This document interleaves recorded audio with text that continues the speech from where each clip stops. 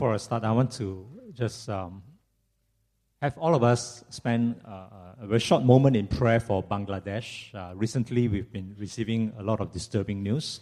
This one I just got on Friday, where this village, I've been there. I visited this village earlier in this year, where together with Care Channels, we provide tuition for the children, and we also feed them, I believe, 5 times a week in partnership with another American organization called Please Pass the Bread. And so this lady is a single mother with 2 children, and she's Muslim. But she sends one of the kids to our tuition program and our feeding program. And when the evil people heard about this, they burned down her house. Her house is like no bigger than a shack. And they burned it down, and together with her house, 3 goats also got burned. And so we are finding a way to try and help her. I mean, we can easily build her a much bigger house like that. But I think it will give her more trouble. So we've got to have wisdom in knowing how to minister. And as well, I think all the other Muslim families will be very threatened by this. One of the workers who had actually worked in Singapore for about 9 years, called Tandu, we tried to get him a work visa to work in Singapore. We did not succeed. So he went back to Bangladesh, and he's working there with Care Channels right now. And he also was threatened. A group of 10 men came to his house and threatened him. And so he's asking for prayer. And he's asking for prayer that the gospel can even be more effectively shared. Job himself was also threatened. Job was called up to the police because somebody said that Job was threatening their life. It's really just right the opposite. And they interrogated him. They asked Job a lot of questions, and this is still ongoing. So let's be praying. You would have read in the newspapers, Hindu priests, Christians, they're all getting killed in Bangladesh. And today's papers, there was something that the government cannot take it anymore. It's like we've got to come out and have some law and order in this country. So let's be praying. Oh, one more that I received on Saturday was one of our co-workers, a family, was working with us, just ran away. They ran away because they were too frightened to carry on. So let's be praying for that. So just spend some moments together. We want to pray for Bangladesh and the little that we know and the few people that we know there. Lord God, we stand together with our brothers and sisters in Bangladesh, and those whom we know, Job, Tandu. We want to pray for them, Lord, that all the more they would stand firm in the Lord. They would not succumb to fear and threats, but they look to you. Their eyes are on you. And Lord, that you will give them a gracious way to preach the gospel in the midst of persecution. You would protect them. You would protect their family as the man travels in various districts to preach the gospel. The woman folk, the children are left behind. Lord, you send your angels to guard over them. We want to pray for this family who has run away due to fear. God, that you would calm their heart and their soul. You would have them return, strengthened as never before. So God, let the word of God speed on and triumph in Bangladesh in the midst of all these difficult circumstances. And we pray in Jesus' name. Amen. Okay, so we are in Sermon 2 of 6 based on 1 Kings. First of all, let me share something personal with you. My wife, Angeline, and I, these days, we don't run anymore. We go for walks. We got a dog to help us to walk. Sometimes he makes us run. And sometimes we also drive past certain areas. And very often when we drive past a house, like a big bungalow, and we will turn to one another and we'll say, wow, so close to the main road. Give me also, I don't want. You know? But Cantonese sounds better. Song Bing or Moi. Or we'll go to past this place and wow, this bungalow is so ugly. Song Bing or Moi. Oh, this one's so poor location. Give me also, I don't want. okay? This is a bit of a Tang family joke. And these days it gets extended. And then we walk past this BMW that is like yellow color. And say, wow, BM like that. Give me also the one. I think that God may have had just a moment like this, a little bit like this, when King David and his son King Solomon wanted to give God a house. And you will read about that in starting in chapter 5 as we begin today. And a lot of details are given in chapters 5, 6, and 7 about the building of a house for God. Okay, there's a mistake up here. First of all, there is a labor force of 30,000. And then 70,000 who do nothing but carry burdens. These are all the slaves. And then the one who quarried stones is not 30,000, it's a mistake. It's 80,000. And over all this, 3,300 supervisors. A total workforce of 183,300 workers to build this temple for God. And we know that at least 150,000 of these 183,000 were slaves. And the children of Israel ought to know very well what it means to be a slave, because they themselves came out of slavery in Egypt. And so, what happened? 1 Kings at the end of chapter 6, things completed. In the 11th year, in the month of Bul, which is the 8th month, the house of the Lord, the temple of God, was finished in all its parts and according to all its specifications. Solomon was 7 years in building it. 183,300 men taking 7 years means 1.28 million man years to build the temple. And Solomon, in his prayer of dedication of the temple in chapter 8, had quite a lot to say about the house of the Lord. In 1 Kings chapter 8, verse 13, Solomon says, I have built you, God, an exalted house, a place for you to dwell in forever. In verse 20, for I have risen in the place of David my father, and I now sit on the throne of Israel, as the Lord had promised, and I have built the house for the name of the Lord, the God of Israel. Verse 27, the house that I built. Verse 43, the house that I have built. Verse 44, the house that I have built. Verse 48, the house that I have built for your name. It's a lot of I have built the house of the Lord. But at the same time, I think Solomon also displayed somewhat of mixed feelings, some ambivalence, even as he beheld the grandeur of this temple that he has built from 1.28 million man years. Because in verse 27 of chapter 8, he said, but will God dwell on the earth? Behold, the heaven and the highest heaven cannot contain you. How much less this house that I have built? We've read at the end of chapter 6 in verse 38 earlier that it took 7 years to build the temple. The next verse that begins chapter 7 comes in like a stealth fighter. It just says very simply, Solomon was building his own house 13 years and he finished his entire house. So it took 7 years to build the temple, but it took 13 years to build his own palace. Nearly twice as long. Can't help it, right? Because got to fit in 700 wives and 300 concubines. You need a big palace. And if you have a big palace, then you must have a beautiful temple at the same time, right? You see the logic? But did you know that the temple didn't last very long? It only lasted 34 years before it was ravaged and ransacked by the king of Egypt. In 1 Kings chapter 14, verse 25, in the 5th year of King Rehoboam, Rehoboam succeeded Solomon.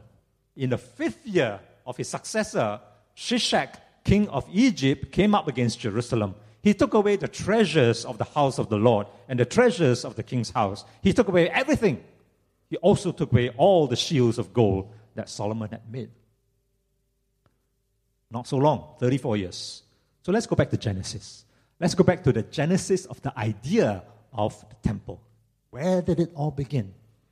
It began in 2 Samuel chapter 7. Now when King David lived in his house, and the Lord had given him rest from all his surrounding enemies, the king said to Nathan the prophet, "See now, I dwell in a house of cedar, but the ark of God dwells in a tent." This is the ark of the covenant that dwells in the tabernacle, the tent. And this tent moved everywhere with the children of Israel. And then continuing in verse 3, and Nathan said to the king, "Go, do all that is in your heart, for the Lord is with you."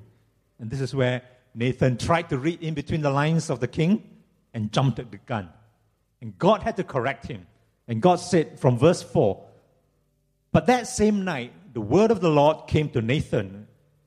Go and tell my servant David, thus saith the Lord, would you build me a house to live in? I have not lived in a house since the day I brought up the people of Israel from Egypt to this day. But I have been moving about in a tent for my dwelling. In all the places where I moved with all the people of Israel, did I speak a word with any of the judges of Israel, whom I commanded to shepherd my people Israel, saying, why have you not built me a house of cedar? Now therefore, you shall say this to my servant David. Thus says the Lord of hosts, I took you from the pasture, from following the sheep, that you should be prince over my people Israel. And I have been with you wherever you went, and have cut off all your enemies from before you. And I will make for you a great name, like the name of the great ones of the earth. And I will appoint a place for my people Israel, and plant them, so that they may dwell in their own place, and be disturbed no more. And violent men shall afflict them no more, as formerly, from the time that I appointed judges over my people Israel. And I will give you rest from all your enemies. Moreover, the Lord declares to you that the Lord will make you a house. So which part of don't build for me, I build for you, did David not understand out of this prophetic word that came from Nathan? But still, David went ahead with the temple project, because once it was conceived, it just had a life of its own. It's been said that God prohibited David from building the temple because David was a man of war and he had shed blood. And so the implication is that if David had not been a man of war, then he would have been the one to build the temple. But God did not actually say that. It was what David said that God said. God only said that David is a man after my own heart. Did God say that Solomon, the man who had 1,000 wives and concubines, who turned his heart away from God, is more worthy than David to build the temple? And so a commentator once said that it seems more likely that David came up with this reason of being a man of war on his own during the many man hours that he lay awake at night, obsessed with the temple project. And the clue for this can be found in Psalm 132, where David was praying before God. David was saying, remember, O Lord, in David's favor, all the hardships he endured, how he swore to the Lord and vowed to the mighty one of Jacob, I will not enter my house or get into my bed. I will not give sleep to my eyes or slumber to my eyelids until I find a place for the Lord, a dwelling place for the mighty one of Jacob. That, obsessed he was with building God a temple. You have to say that David's heart was in the right place. He wanted to honor God, if maybe a little bit misguided. And so did God react like yours truly? Did God say, Song Bing or Moi? Did God say, you give me temple, I so don't want? Did God say that? God wasn't ungracious like me. He didn't say that. Instead, I know God basically acquiesced. He just said effectively to David and to Solomon, your will be done. You want to build a temple? Your will be done. And so we know that the temple was built around 950 BC, 950 years before Christ, and that it was ravaged and ransacked and rebuilt and ravaged and rebuilt many times. The first time was 34 years later. And the so-called final time was 587 BC.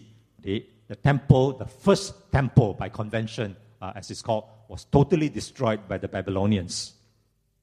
And then Zerubbabel in 515 BC started to build the second temple. By convention, it's called the second temple.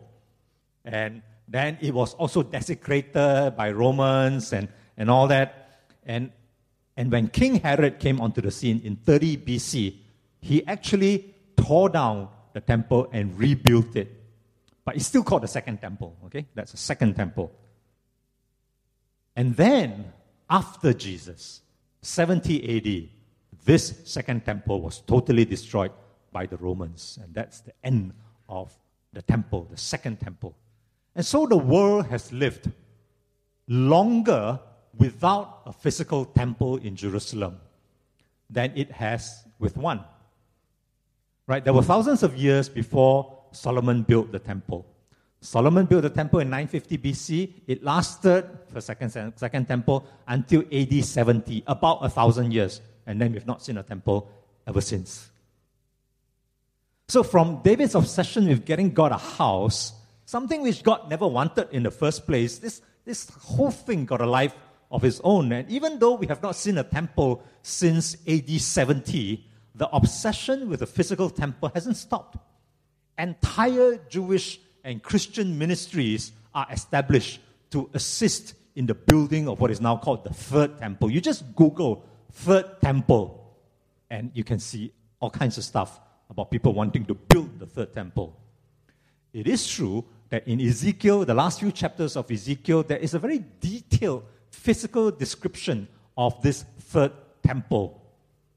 And I may be totally wrong here, but I find it hard to interpret it literally. It seems to me it may even be a figurative interpretation of the Third Temple because the Messiah has already come. Messiah has already come. We don't need to slaughter animals for sacrificial worship. And the very reason for establishing this Third Temple is to go back to the Levitical system of sacrificial worship in Jerusalem. Anyway, but I could be wrong here. But for Christians also want to assist in rebuilding this Third Temple in Jerusalem. Why? They say to hasten, to hurry up the return of Jesus. And a lot of this logic is based on this passage in 2 Thessalonians chapter 2 concerning the return of Christ. Now, concerning the coming of our Lord Jesus Christ and our being gathered together to Him, we ask you, brothers, not to be quickly shaken in mind or alarm, either by a spirit or a spoken word or a letter seeming to be from us, to the effect that the day of the Lord has come. So Paul was teaching the Thessalonian Christians, not yet, okay? Don't be alarmed.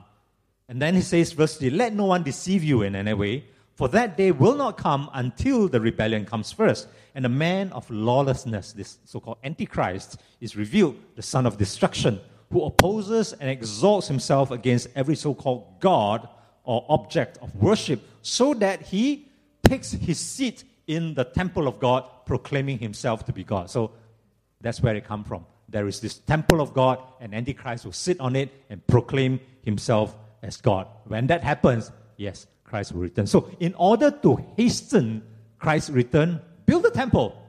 Let the Antichrist sit on it. Then Christ will come. So that's the logic. But really, I think to properly hasten the Lord's return, I think we much rather focus on Matthew, the word of Jesus. Matthew 24:14, it says, and this gospel of the kingdom will be proclaimed throughout the whole world as the testimony to all nations, and then the end will come. I think that's a better project, okay, to focus on than to focus on building the Third Temple. So let's now comb through the New Testament quickly to get a better appreciation of what is this temple of the Lord. Temple of the Lord. First John chapter 1, verse 14. And the word of God, Jesus, and the word became flesh and dwelt among us, and we have seen his glory, glory as of the only Son from the Father, full of grace and truth. The word dwelt, and the word became flesh and tabernacled and had a tent among us. That's the actual word there, tabernacle among us. That means he was living with us, moving like in a tent with us. Christ has come to us in the flesh at his incarnation. In the spirit, after his resurrection, he is still with us. And Christ made it clear that he himself was the temple of the Lord. You remember that soon after he cleared the temple, he made a cord and he whipped all the merchants who were cheating people and buying and selling and profiteering in the temple. And the people basically say, hey, who do you think you are? Here we are worshipping and buying and selling in the temple, and you come and clear us out. And then in John chapter 2 from verse 19, Jesus answered them, destroy this temple, and in 3 days I will raise it up. And then the Jews said, it's taken 46 years for King Herod, 46 years to build this temple, and will you raise it up in 3 days? So they were like speaking at cross purpose, okay? One was looking at the physical temple, and Christ was looking at the spiritual temple himself. Verse 21, but Jesus was speaking about the temple of his body. Some more. 1 Corinthians chapter 3, verse 16 says, Paul was saying, do you not know that you are God's temple and that God's Spirit dwells in you? If anyone destroy God's temple, God will destroy him, for God's temple is holy and you are that temple. This is where Paul brought the whole temple, not just from Jesus and Jesus' body, 3 days, and then will come alive again. It's the church corporately. The church corporately and all Christians in plural, the temple of the Holy Spirit.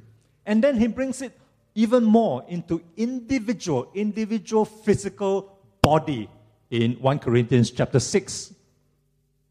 He's talking about the individual here. Do you not know that your bodies, your physical bodies, are members of Christ? Shall I then take the members of Christ and make them members of a prostitute? Never. Or do you not know that he who is joined to a prostitute becomes one body with her? For as it is written, the two will become one flesh. But he who is joined to the Lord becomes one spirit with him. Flee from sexual immorality. Every other sin a person commits is outside the body, but the sexually immoral person sins against his own body. Or do you not know that your body is a temple of the Holy Spirit within you, whom you have from God? You are not your own, for you were bought with a price. So glorify God in your body. He was talking about even our very physical bodies, a temple of the Holy Spirit. And then it sums it all up in Ephesians chapter 2 from verse 19. So then, you are no longer strangers and aliens, but you are fellow citizens with the saints and the members of the household of God, built on the foundation of the apostles and prophets, Christ Jesus himself being the cornerstone, in whom the whole structure, being joined together, grows into a holy temple in the Lord. In him, you also are being built together into a dwelling place, into a tabernacle, a tent for God by the Spirit. So, today, individually, as Christians, bodily as Christians, and not some airy-fairy spiritual floating person, bodily, physical, individually, corporately, as a church, with our head, Christ the cornerstone, we all grow into one holy temple, tabernacle by God the Holy Spirit. Don't you think it's somewhat ridiculous, or at least you say it's presumptuous, to go around telling people, hey, temple of Holy Spirit, temple of Holy Spirit, and God dwells in me. But that's how it was meant to be from creation. That's how close God wants to be with us. God wants to dwell with us, in us. And this is grace because we have sinned. And He sent His Son, die for our sins, wash away, cleanse us, and then He indwells us by the Holy Spirit. And this is grace, and this grace is ridiculous. It's ridiculous. And it's fulfillment of the end of 2 Samuel chapter 7. Remember 2 Samuel chapter 7 when David wanted to build a house and God says, no, I never asked for a house. I'm going to build a house. This house I'm going to build for you is a kingdom that will last forever, the house that will last forever. And this is it. This is it. This temple of the Holy Spirit will last forever under God's kingdom. We are it. I prepared this, so I must just put it up. That the notion that man wanted to give God a house that he never wanted was repeated by Stephen before his martyrdom in Acts chapter 7. It was also mentioned by Paul in Acts chapter 17. That when, remember, he was on Mars Hill and he said, "Oh, you guys are so religious and you got temples and you got idols." And I said, but God doesn't live in a temple. In fact, he gives himself to humankind and he will live in humans, giving them life and breath and everything. And then, finally, that is sealed in the revealed scriptures. In the second last chapter of the Bible, in Revelation chapter 21, verse 22, and John the Apostle in the vision says, "And I saw no temple in the city, no temple in heaven. For its temple is the Lord God, the Almighty, and the Lamb, God, Jesus. And the city has no need for sun or moon to shine on it, for the glory of God gives its light, and His Lamb is the Lamb." So, no temple, no sun, no moon, because God is in all and through all. So let's go back 3,000 years. Okay, we go back to 950 BC or so, and David wanted to build God a temple, and God said no. God said, "I will build a temple for you." David went ahead nevertheless and commissions his son and made all the preparations for Solomon to build the temple. Solomon finishes the job in 7 years, but took 13 to build his own palace. And then he had some mixed feelings in the end. But actually, this temple, God is too big to live in this temple, right? Cannot be contained in a temple. So you have to ask, what's up, man? What's up? Why like that? There is something to be said for free will, I believe. Where there is love, there must be free will. Because you cannot command and you cannot force anybody to love you. And God was saying, Israel, you want a king? You want a king? Okay. Thy will be done. Your will be done. Go have a king. And actually, I don't think there really is any reason why you cannot have a good king. A spiritual king who obeys God and follows all His commandments and rule His people in righteousness. You can do that. But let me give you some warning, okay? Chances are you're going to go the way of all the king and kingdoms around you. Just be careful of that, okay? You go there, you will degenerate. You are asking for trouble. Israel, you want a temple?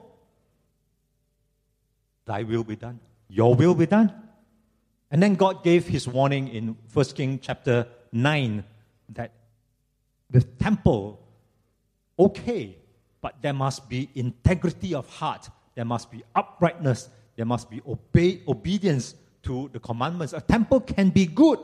In fact, it can be a theological type as a prefigure of what that ultimate temple of the Holy Spirit is going to be like. You can learn from a physical temple. A beautiful temple, you can learn about purity. You can learn about the presence of God. In fact, God is going to come in a cloud and until people were so awed that they could not even worship. You can learn about sacrifice. You can learn about the atonement.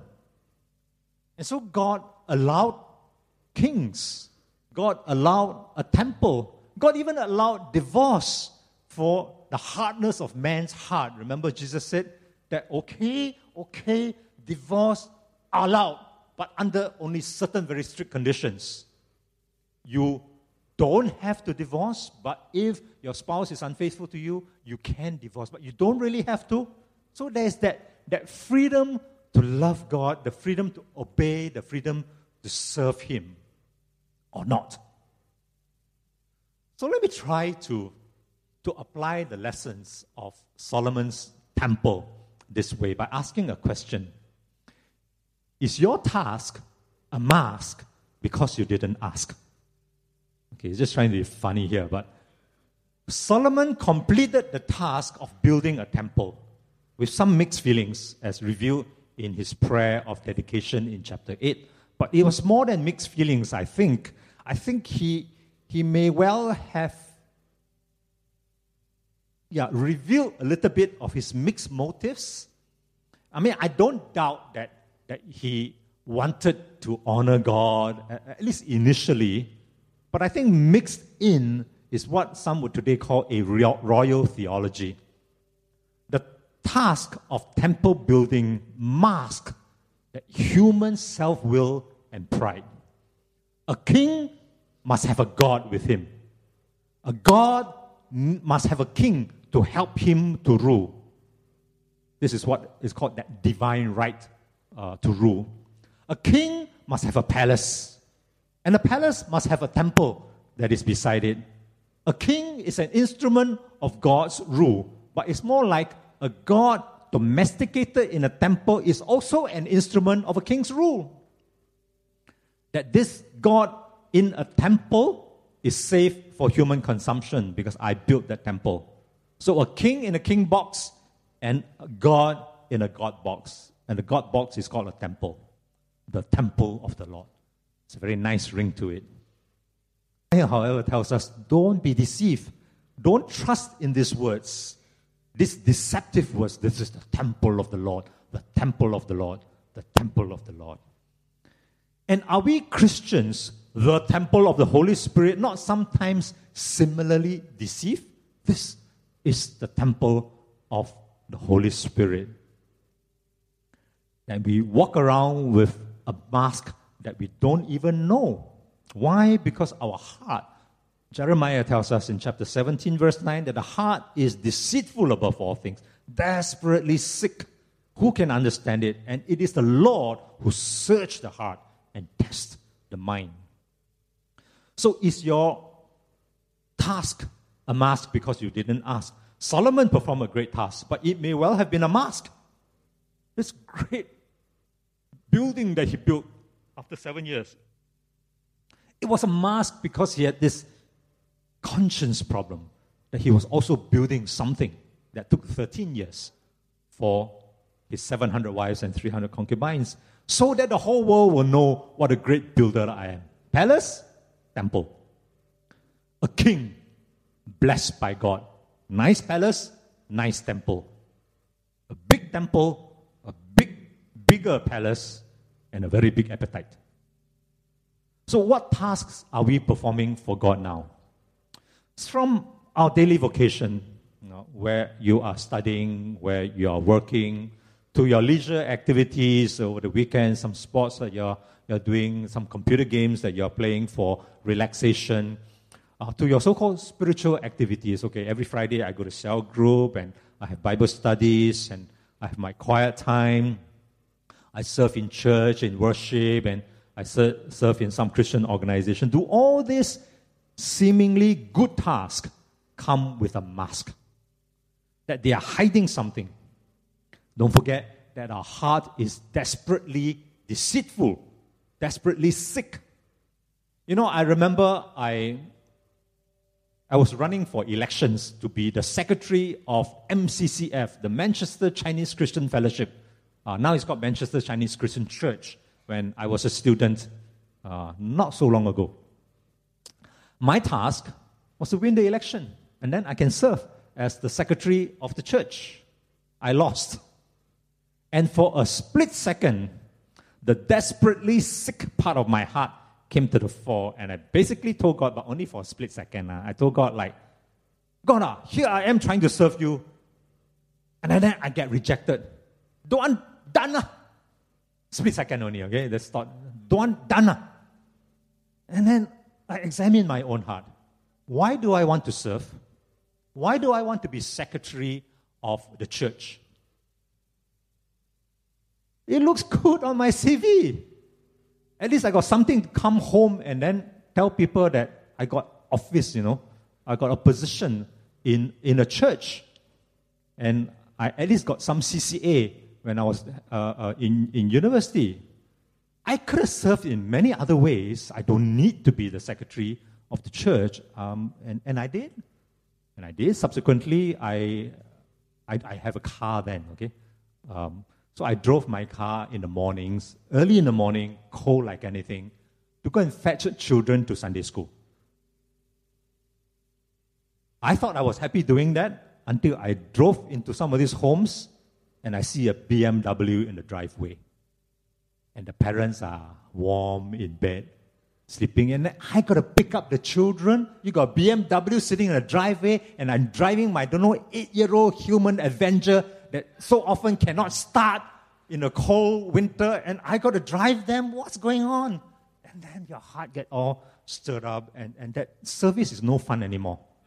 Right? Every time you drive this brat, it's like resentment, you know.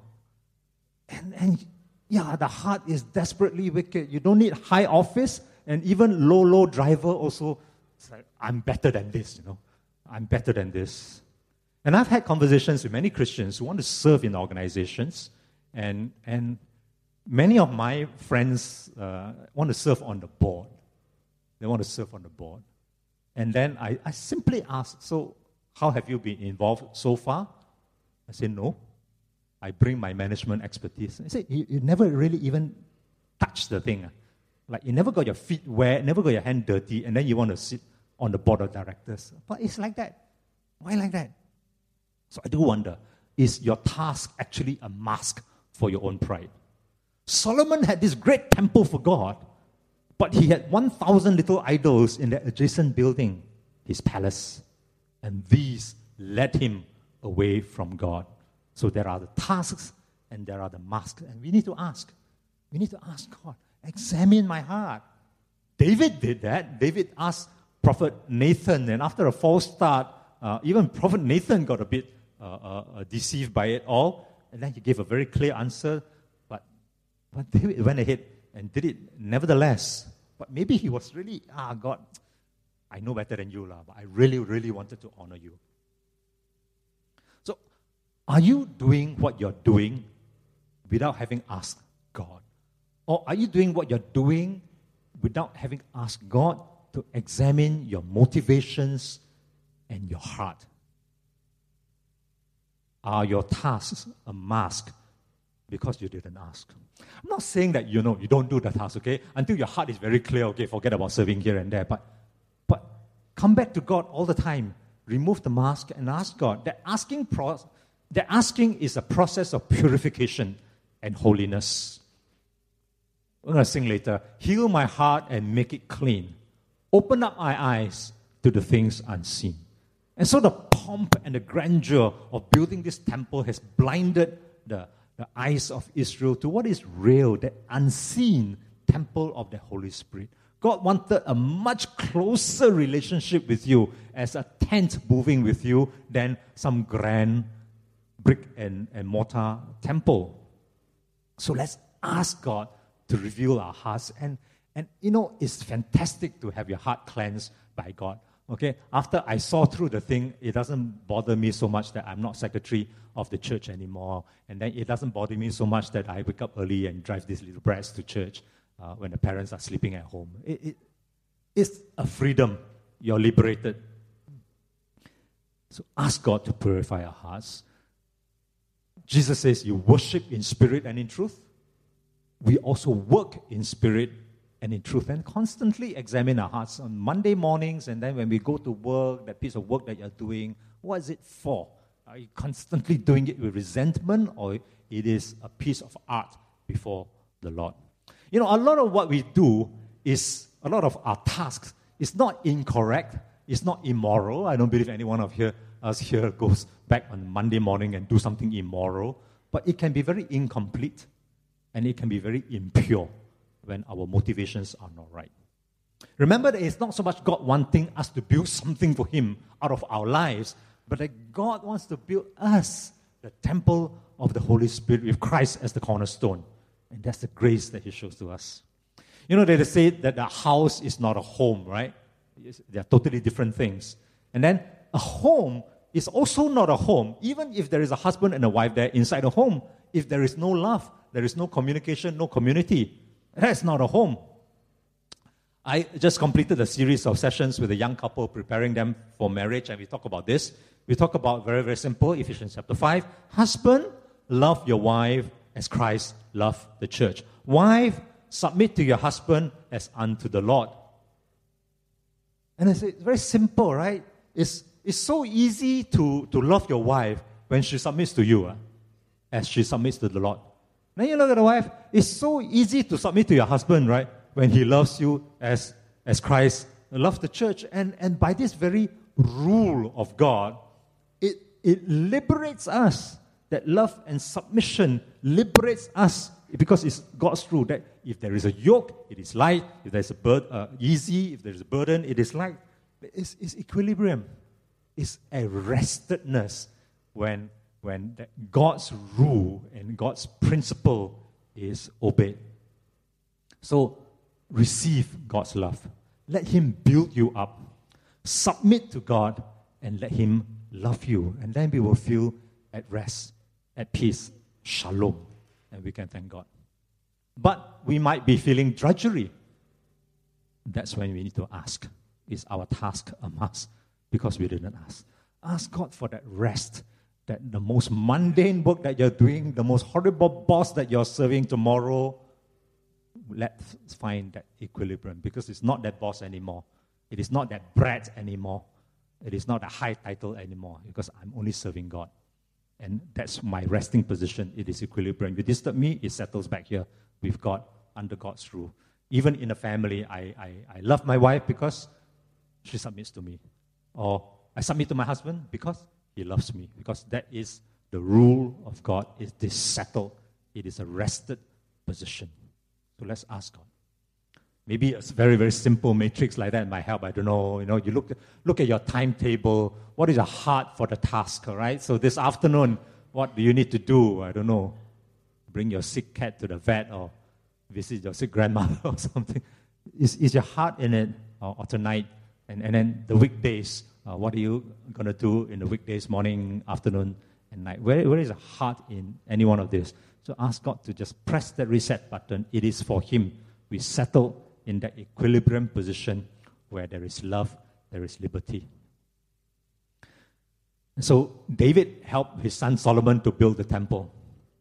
Will you let God's Son, the Lord Jesus Christ, help you to build His temple in you, the temple of the Holy Spirit? So let's pause for a moment. I'll ask musicians to come and help us with a very simple chorus that I want us to sing as a prayer. I mentioned it earlier. Heal my heart, make it clean. Open my eyes to the things unseen. This whole temple of the Holy Spirit is so astounding that God would allow us to call ourselves the temple of the Holy Spirit. That's how close the relationship He wants with us.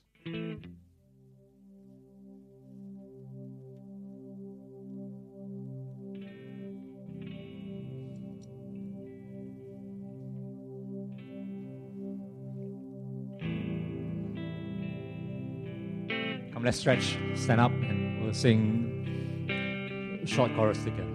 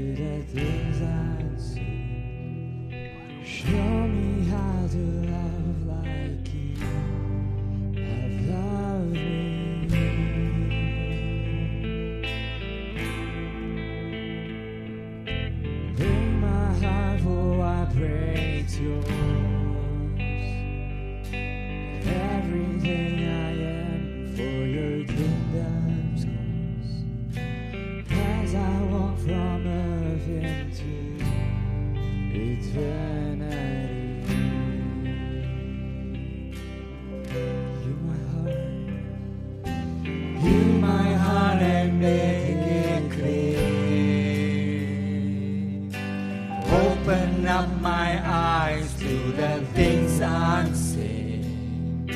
Show me how to love like you have loved me.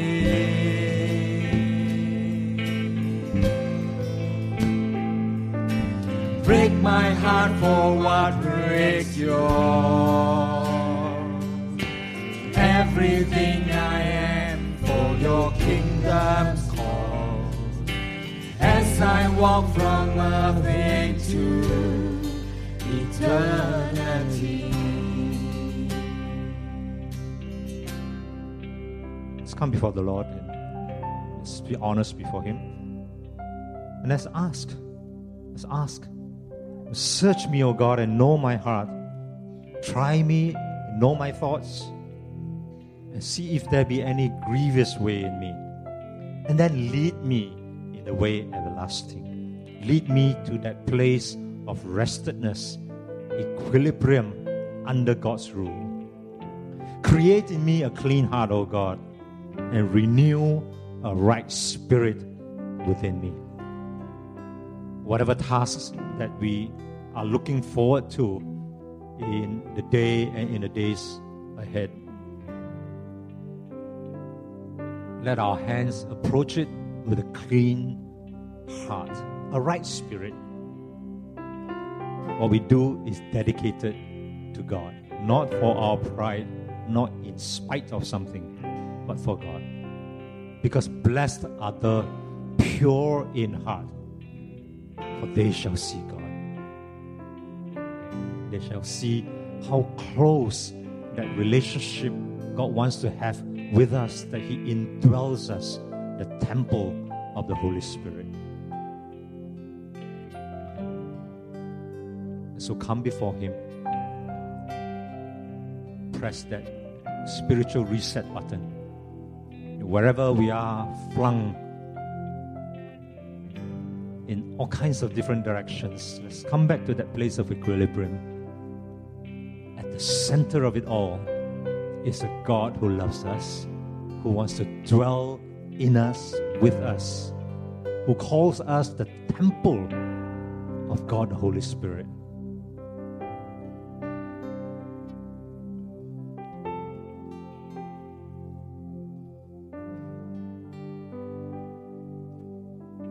There is still a struggle in our heart because of something that we simply cannot let go. We cannot let it come under God's rule. That task that just cannot be settled. Let's come and pray together. Let's pray for one another. Let's pray it right through, that God can touch it and turn it from a mess into something that is rested, shalom, settled, in equilibrium under the rule of God. Let's do that. As I open up the altar, I'll just say a final prayer, and we can either pray by ourselves or come have one of us pray with you. Lord, thank you for your word, Lord. That there is free will. There is that free and loving interaction with you. Even if you don't want a temple, you allowed it. And you work with us. You work with David. You work with great, big and little men of old.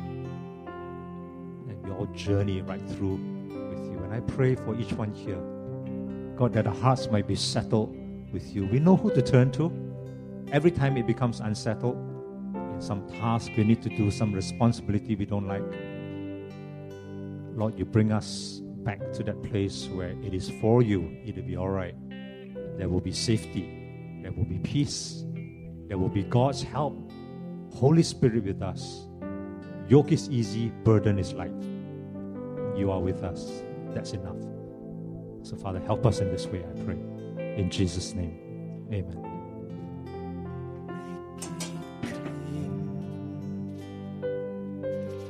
Open up my eyes to the things